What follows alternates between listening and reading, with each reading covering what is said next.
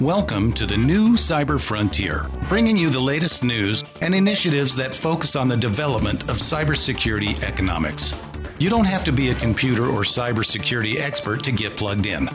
Your host brings it straightforward, asks the tough questions, and brings the cyber world to a level of understanding for everyone. You can find us on the web at www.newcyberfrontier.com. Now join our host as he introduces the topic for today's new Cyber Frontier. Welcome to today's episode of New Cyber Frontier. On today with Robert Wood, who is the CISO for the Center for Medicare and Medicaid Service with the Health and Human Services. Robert, welcome. Thanks for joining today. Thanks for having me, Chris. We have to say something about the background. You have an authentic Batman costume. Did you wear that for Halloween? Not this past Halloween. I pulled out my inner Jim Gordon, and my little man who's 4 really wanted to be a police officer. So we got him a uniform, put a banana in the holster, whole 9 yards, and I was rocking. My deputy is actually a former Philly cop, so he lent me a bunch of police garb and the jacket and everything. So we're rocking that. And Did you have a badge to go with it? I didn't. Then my wife and other son were jewel thieves. Okay, so you had the family. We were rocking the whole dynamic theme. There. That's awesome. I'd say, yeah, the Batman though. How authentic is that? Is that like you could step into a movie or? Oh, so it is based on the Arkham Knight video games. So if anyone's ever played those, and so I mean, it's definitely not movie quality. I mean, those are like next level. But but I mean, it's legit. I mean, it's not your Party City thing. So it weighs like 40 pounds. It's like a Kevlar vest. Like, that's awesome. You don't want to wear it for too long because it definitely does not breathe. You are not doing anything extravagant in it except looking cool. So, but I mean, I've rocked it out at the movies when I was living in San Francisco. I've done Halloweens in it. I've made appearances here and there, and it's always a lot of fun whenever you wear it because people are just like, "What is happening right now?" Like, this is awesome. Yeah, lots of selfies. Awesome. So we're enough about movies and Batman, but cybersecurity. Tell us what you do and how you got into what you're doing in cybersecurity. Yeah. So right now I'm the CISO at CMS, for the Centers for Medicare and Medicaid Services. And this is actually my first federal role. So I've been here just over a year now. I joined last November. And prior to that, I was leading security programs at a couple of tech startups. So in healthcare, cybersecurity, and digital marketing, respectively. That was kind of my tour through the startup scene. And prior to that, I was at 2 different consultancies, Cigital, and then a much more boutique consultancy is where I got my start. And it's been awesome. So my sort of journey through security has been amazing because, starting off in consulting, you get this fun dynamic of just getting to work on everything you want. Like if you say yes to it and you have the time and the patience to learn it, they'll give you the work. And so I did that, and I just kind of drank from the fire hose of security for the entire start of my career, and did some amazing things. Everything from helping huge banks build pen test programs and sort of rebuild them from the ground up, to working on video game console hacking, to working on cell phones and base station hacking, to huge static code analysis and threat modeling of systems that run international stock markets. And it's just cool stuff. So you sort of build all these mental models that you can take with you as you go out into the rest of the world. And that served me very well once I started, once I switched over to a totally different role of trying to build and manage security programs and teams inside of startups. And so my role has always been a little bit more hands-on. And so this current role is a little funky for me because the org is, of course, much bigger than anything that I've prior that I've worked in directly prior to, except for consulting with some of the big Fortune whatevers at Cigital. But the way that I kind of balance my time is just it's different but exciting nonetheless. That is interesting. We'll have to unpack that when we get back from the break. We want to talk about the transformation from startup and small to government. Be right back. Yeah. Blockframe Technology offers next-generation blockchain managed trust and security. Unique non-fungible tokens are used to secure software bills of materials to provide data quality and security for every transaction in your supply chain. Deploy advanced peer-to-peer product security, scale zero trust capability to millions of IoT devices, allow vendor tracking and accountability, and rapidly reset from compromise. Unchangeable, time-sequenced blockchain data provides next-generation security using machine learning trust algorithms and audit analytics. Start securing your supply chain today by contacting Blockframe at www.blockframetech.com. Welcome back to New Cyber Frontier. On today with Robert Wood, the CISO of the Center for Medicare and Medicaid Services. We were talking before the break about how you've been there for about a year, but your background before that was in faster moving, which I've heard from you several times that the government's a little slow. We need faster moving will be better. So tell us about that contrast and how you made that transition and how you see both sides have good, bad, ugly, different. Tell us about the contrast. Yeah. So honestly, like this role has been, it's not without its challenges for sure, but it's honestly been amazing. And I think like the way that I would sort of liken it, if I could use a metaphor, is, working at CMS, we're, I think, the largest health payer in the world. And so it's as opposed to working at a healthcare startup that's doing similar kinds of things. It's like driving one of those little, one of those little speedboats that, the Navy SEALs use for their missions versus steering like the aircraft carrier. And, we have a lot more momentum in what we're doing here. But I will say when you sort of cut through some of the red tape and you're intentional around team design and pulling the right people together, and you just work with a little hustle and find the right players and get them together, like things can move fast. Like we've had a couple of projects lately that, I mean, we went from idea to something running in production, like an MVP, minimum viable product running in production, in a matter of like a couple of months, which is on par with what you'd expect in a startup like environment. I think the biggest difference, at least this is my working hypothesis after only a year, is there's so much more dependency inside the government. You're reaching across all these other, maybe even to other agencies. You're reaching to other centers in CMS's case or other offices. And so like the farther you have to reach, the harder it is to get something done. And that goes for whether you're going through procurement to, bring in a new team or a new technology or something like that, to hiring, to policy making, stuff like that. So that I think is like the biggest challenge. And if you can bring people together so they're closer, so you're not reaching as far, things inevitably end up moving a lot faster. And so like that's I think one of the the little hacks, if you will, the bureaucracy hacks that I've like really started to lean into, is like anything that we can do to like shorten the distance. It's like pouring lighter fluid on an effort. And I mentioned this before, but like the time spent in government thus far has been awesome. Like, been having a lot of fun. Like the problems that we face and that we're wrestling through are just like the scale and the complexity of them are unlike anything I've gotten exposure to at the startup scene. And so, you have these like big, bold ideas in startups that you're trying to sort of experiment your way through, and sort of blending that like taking that mindset into the federal setting has just been a lot of fun because, you know, we have these big problems.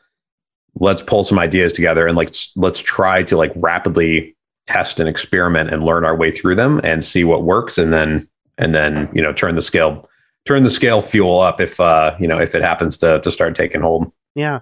So I'm not as familiar with, you know, the mission there at HHS. Can you explain what it is that you're accomplishing and doing for the government for people that just might not be familiar with that department? Yeah, sure. So, I mean, HHS is probably the primary. So EMS is what's referred to as an operating division under HHS. So similar to like DHS, the Department of Homeland Security, CISA is a part of that. Mm-hmm. You know, the Army is a part of DoD. So HHS is probably like the most notable sort of healthcare umbrella focused agency, cabinet level agency across the federal government. So other operating divisions include FDA, CDC, NIH, all, you know, fairly household names, especially in times of COVID. You know, we've heard about guidance coming out of FDA and CDC constantly. And so CMS it's like the gorilla that nobody really knows about in a lot of ways. So a couple of major programs that fall under us. So Medicare, Medicaid, and something called CHIP, the Childhood Insurance Program. And it's effectively what we do is handle payments and accessibility or eligibility rather for insurance for some of the most vulnerable peoples across America. So your elderly, those who are going through a hard time in any kind of like impoverished situation, and children. And we also do some amount of like hospital claims sort of interfacing, but that's a smaller part of our overall mission. The big bread and butter stuff is managing the Medicare, Medicaid programs. So a lot of logistics of payment structures is what I'm hearing is under your kind of wing. Okay. Interesting. Have you looked at, if you look at where that's going in the future, I'm just curious. I work a lot in blockchain, AI, healthcare. I think that's actually how we got connected. Do you see that, that technology is something that might be leveraged in where you're at? I don't know, to be honest. It's I think it's possible that it might be leveraged at the kind of like at the edges of what we do, or maybe as an interface to what we do. I'm not so sure about how the core properties of like how we handle and move money around, like how that might change and evolve over time. It's a little bit of just an open question. It's certainly possible. There's a lot of like active experimentation around machine learning and what data scientists can do for us when we have better co-located normalized data. And that's all exciting. But I'm not a huge fan of trying to predict the future, because like, especially in this field, things change so fast that, mm-hmm. 5 years ago in the government, nobody was talking about Kubernetes, and now it's like, now it's a thing, and it's taking hold, and it's a part of like normal conversation. And so, a strong maybe. Interesting. Yeah. I work a lot with the state of Colorado, and Medicaid in Colorado was one of the programs they evaluated, saying, hey, if we'd use distributed ledger for tracking the payments, there's a forensics capability that there seems to be a large, I won't say fraud, but missing pieces or unmanaged payments, and a lot of money involved. I think there was like $100 million in an audit. Oh, yeah. That could be collected if they could get that more manageable as far as how the payments were tracked. Yeah. And I will say, like, there's like, as far as that machine learning and like different approaches to solve like fraud management is a really good use case in this case, or in this discussion, because the data is already there. Mm-hmm. You have all this like historical data that you can analyze and sort of tease out what is what's maybe fraud, what's not. It's like ripe proving ground for maybe training models. And you can use that to infer, susceptibility for fraud or potential for fraud on future payments. And you can combine that with, source and destination of the payment, the individuals involved, or any number of factors, right? And that's a really interesting use case. And I know of like multiple active efforts underway right now geared towards like machine learning model development and testing in that capacity at CMS at the moment. So like it's exciting times. Yeah, interesting. Well, let's take a break right here from our sponsors. Be right back. Blockframe Technology offers next-generation blockchain managed trust and security. Unique non-fungible tokens are used to secure software bills of materials to provide data quality and security for every transaction in your supply chain. Deploy advanced peer-to-peer product security, scale zero trust capability to millions of IoT devices, allow vendor tracking and accountability, and rapidly reset from compromise. Unchangeable, time-sequenced blockchain data provides next-generation security using machine learning trust algorithms and audit analytics. Start securing your supply chain today by contacting Blockframe at www.blockframetech.com. Welcome back to New Cyber Frontier. On today with Robert Wood, the CISO for the Center for Medicare and Medicaid Services under the Health and Human Services. So, before the break, we were into, what the future looks like, what new tech looks like, what your thoughts are. But let's talk about your day-to-day. What is it that you work with, maybe your top couple challenges and things that you run into on a day-to-day basis? Yeah, I spend a lot of my day focused on people, focused on trying to help people, act as a sounding board for folks as they, think through things. Sometimes folks come to me for decisions, or they want my input on a decision.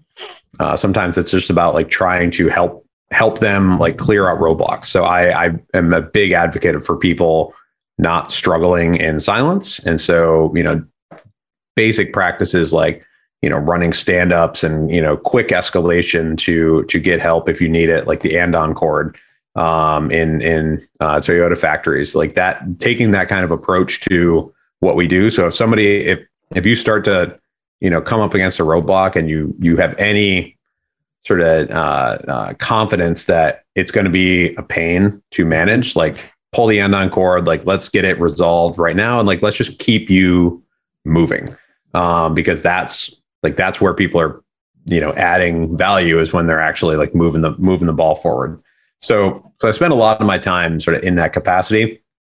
A lot of it is also spent working at this like strategic plan level. And so it's like our strategy doesn't, it is dynamic, but it's not, changing on a daily basis. But a lot of it is like trying to find and seek ways to better measure it, to better communicate it, to or actively communicating it to other people. It's in this role, you're kind of like a chief repeating officer, and you have to say something about 4,000 times as something, and eventually it'll start to sink in, like the like your vision, your plan, your connection points. Because all this stuff is of course perfectly clear in my head, and how these things fit together, or at least mostly clear. And, I look at it as my job to help other people understand how those dots connect, why they should connect, and why we should be spending any amount of time doing them. And then the last thing, of course, like in any cybersecurity role, like fires happen, fires come up, issues come up, and you got to deal with them when they come up. It's, it's the inevitability. There's, some kind of like suspicious incident. There's an HR thing. There's procurement snag, like whatever it is, those things will pop up, and you have to nip them in the butt. Yeah. So, when we talked about your startup background, and you just talked about that mentality you're bringing in of, come when there's a problem, don't sit on it. How, you've been there a year. Have you seen metrics improving from having more of a rapid response type of thought process there? Yeah, I think we have. So we do a few things to try to measure that. So one of those is like regular pulse surveys, and that's trying to get at least a sample set representation that gives us some kind of quantitative data around how things are going, how people are feeling. So there's questions in there around like that would give us an NPS score for the security team. There's questions in there around utility or usefulness of particular efforts like pen testing or system ATOs or whatever it is, consultations that people might get. There's sort of yes, no feelings around like how easy it is to get what you need, how easy it is to find certain things. So it's a relatively short contained survey, but doing that and sort of like measuring the trends over time has, I think, been useful. I also do a lot of sort of like individual or small team kind of touch bases, either with people outside our group, people inside our group. And one thing that I've heard sort of like a through line in a lot of these cases is security's always been very difficult to engage with. Not difficult in the sense that like people are combative or anything. I mean, sometimes security people are combative. It's, part of our charm is the abrasiveness, but we can talk about that in a second, but but that it's actually like hard to get in touch with the security team. And so like I try to be very, very intentional around like I'm in all the Slack channels that other people are in. People know that they can message me anytime and I will like personally respond. I don't have somebody like ghostwriting my Slack responses.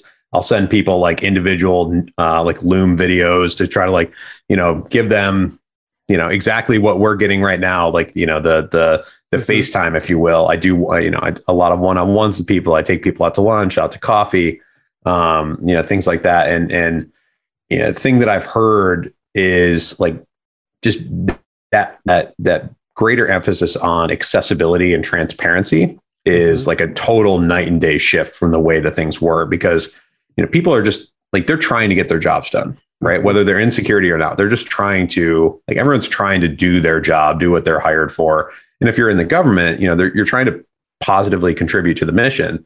And if you don't know, like, security is potentially a major blocker or a major enabler. And if there's all this like ambiguity that you don't understand and you can't find the means to remove the ambiguity, then like that's frustrating, and it just creates this kind of churn and anxiety and all that. So just the fact that we're like really leaning in on the culture change and making ourselves more accessible. I wrote a chat bot recently because people are like, hey, it's hard to like find the answers to certain questions and yada, yada, yada. And we're like talking to people about creating this multi-$100,000 chatbot, et cetera, et cetera. And so I took a couple of weekends and I made one, and it's running in places, answering questions. And it's like, okay, like we're just going to, everyone, rolls up their sleeves and does their thing. We're just going to like collectively move this ball forward. Like I'm not above or below any work, and nobody else is either. So I think like that's been really helpful. And I think the data in thing, like the qualitative data we get from just discussions, personal discussions, and the quantitative data we get from metrics and like seeing turnaround time and progress made on OKRs and the NPS scores, like that stuff is trending in the right direction. Yeah. You had said culture was kind of your biggest pain point. Is this what you're talking about, that this way it was before was a problem and the shift is helping? Or is there other areas in culture that you feel that pain point? Yeah, well, and I should clarify that it's not that like anything, like nobody was like doing anything wrong or anything like that in like in the before Rob times, but it's more that there's this.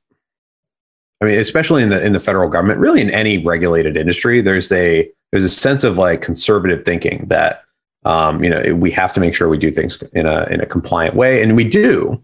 That's important, but I think there's a tendency to like doing things the compliant way means slowing down and like really looking at them and getting eyes on everything. And and there hasn't been this acceptance yet of iteration speed and continuous delivery and how that can actually like make things safer. And so there's a lot of, well, and I should say it's natural for, you just kind of, you end up doing things for a certain amount of time. And there's this escalation of commitment that, I'm doing the right thing. I'm going to continue to do the right thing. There's groupthink that happens as people start to, they work together over a certain point in time where it's harder for fresh ideas to just like magically emerge. Mm-hmm. There's a sense of like psychological safety that I think is like, I don't think we have a great sense of psychological safety right now as a security community inside CMS. Mm-hmm. And that's something I'm like very keenly interested in helping improve. So like anyone can feel like they can speak up and say, you're wrong. And here's why I think you're wrong. And I like that's starting to happen more and more. Like, I try to celebrate people when they call me out on anything and like in big public channels, because I don't want to be wrong. Like I want to be right all the time. And I know I'm not. And so those are the kind of like things, like trying to break down those little, and it's because it's not a binary thing. It's sort of like all this stuff exists on a big spectrum. Yeah. And so trying to find ways to influence and improve those pockets of things in teams, in individual people. Gotcha. Like that's, it's organic growth. You said you had, the government follows a lot of compliance, but yet compliance might not mean if you spend all the time in compliance that it works anyway. So you said you had some issues with FedRAMP. Talk about that a little bit. Yeah. Well, I've noticed this tendency to, so FedRAMP is typically applied to software as a service or cloud services, right? So think, Dropbox, Box, Google Workspace, Office 365, that kind of stuff. And I've noticed this tendency, it's just a subjective thing that I've picked up on in conversation with people that, okay, team A wants to use this SaaS tool. Is it FedRAMP? Is it not? Okay, it's FedRAMP. We're good to go. Like it's safe. All right. Like tell them it's okay. And then the conversation just kind of stops. Mm-hmm. And that I think is it's like FedRAMP is doing exactly what it meant to do, what it's supposed to do. But the sort of mental implications that it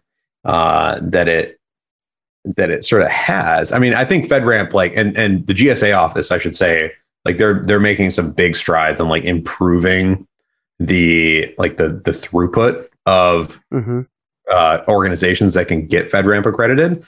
Like we're working with this small team from them on this 10x project that's super exciting. It's all like OSCOL verified security documentation and stuff like that. Very, very cool stuff that'll like really help kind of grease the skids. But circling back, the implication, or like the mental implication of thinking like I'm using this thing that has gone through FedRAMP accreditation and therefore it's all going to be okay, I think is a real shortcoming, because if you're to break the risk out into two separate categories, the first being, is the thing built securely and compliantly?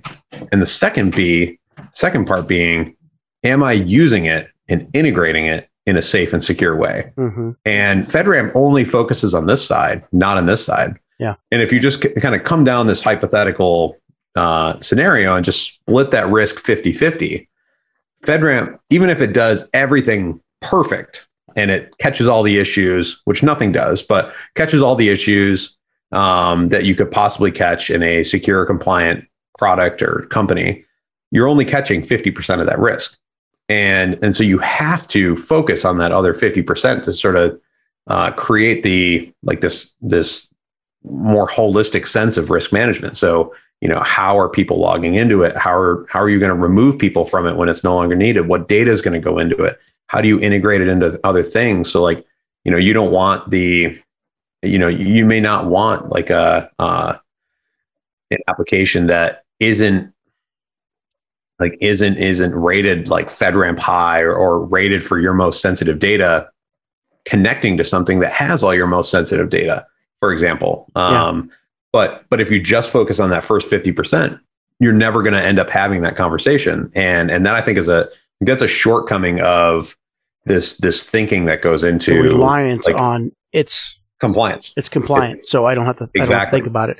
So it's almost that ties in with that cultural thing that, understanding that compliance gets you part way. Now there's the application of it. Right. And I think and that's a hard leap to make for many people. And partially because there's been so much emphasis put on, resource allocation in support of doing those compliance activities. And so, naturally that's where people's focus has been, your focus goes where your time and your money goes. Right. Yeah. And, or your focus is where your time and your money goes. And so, if that's where all your resources are going primarily, then naturally that's the kind of thing that you're going to end up sort of leaning on and talking about and all of that. And so, making sure that as we look at our budget, that it's distributed in the way, in the things that are actually meaningful to us and to me and my deputy and our leadership team, that.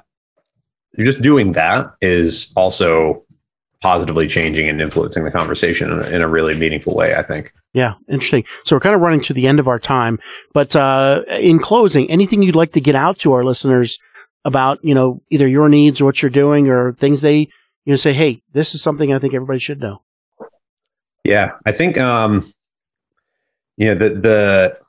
the thing I think any security person should really take to heart, whether they're on my team or another federal agency or just out in the industry, is you as the security person need to meet people where they're at. You need to approach your job with empathy for what other people are going through, what other teams are going through. So, there's so much talk that we kind of, we put out so much around, I'm going to use phishing and social engineering as an example, screen all your emails, check for this, check for that, who's the sender, what's the link look like, blah, blah, blah. And, let's say on average, all those things, even if you're good at it, might take 60 seconds per email. And if you're getting 100, 200 plus emails a day, that's an enormous amount of time that you're asking people to add to their workload. And they're not getting paid for any of that extra time. It's actually it might be adding negative value in some ways for them, maybe not for you as a security person. And so, I've gotten into a lot of deep conversations around this thing in particular. It's what can we do as a security team to think about that user experience and the flow that a malicious email might take to get into a user's inbox? And how can we decrease the cognitive load for that end user? How can we get rid of stuff before it ever reaches there? How can we make it so you can't send your credentials, to single sign-on or Active Directory or what have you, to a site like an unapproved site? How can we make it so it's much less likely that any malicious attachments are going to make it through and compromise your system? All that stuff. If we don't have to put this kind of training burden on everyone and remove some of the easy stuff wherever we possibly can and focus instead on the things that actually matter, then I think that builds trust with the other individual, that they know we're not just asking the world of them, and that we actually care about their own struggles and their own sort of work experiences. What's important to their workload. Yeah, exactly. And I think you could apply that to software development. You could apply it to IT operations. You could apply it to legal and contract. You can apply it to just about every aspect of what we do as an industry. And I think I think every security professional needs to take that to heart, that we need more empathy in our jobs and in what we do, and that applies to all the conversations you have. The projects you take on, the things that you design, the policies you have, all of that stuff. Try to lean into that. All right. Well, thanks. That's a good note to end on. And you heard it here today on New Cyber Frontier. Thanks for joining. We hope you have enjoyed this episode of New Cyber Frontier. Remember to get involved. Often we think that someone else will handle privacy and security in the virtual world, but you are the only one truly in command of your virtual fate. Join our mailing list so we can keep you informed of breaking news and new releases. If you have an idea, if you have a question that you would like to hear answered, or if you want to get involved with our efforts, reach out to us at newcyberfrontier.com. We also encourage you to visit our sponsors' links, as they are the ones that really make this show possible. I want to thank each of you for supporting the show, and we look forward to seeing you back for the next episode of New Cyber Frontier.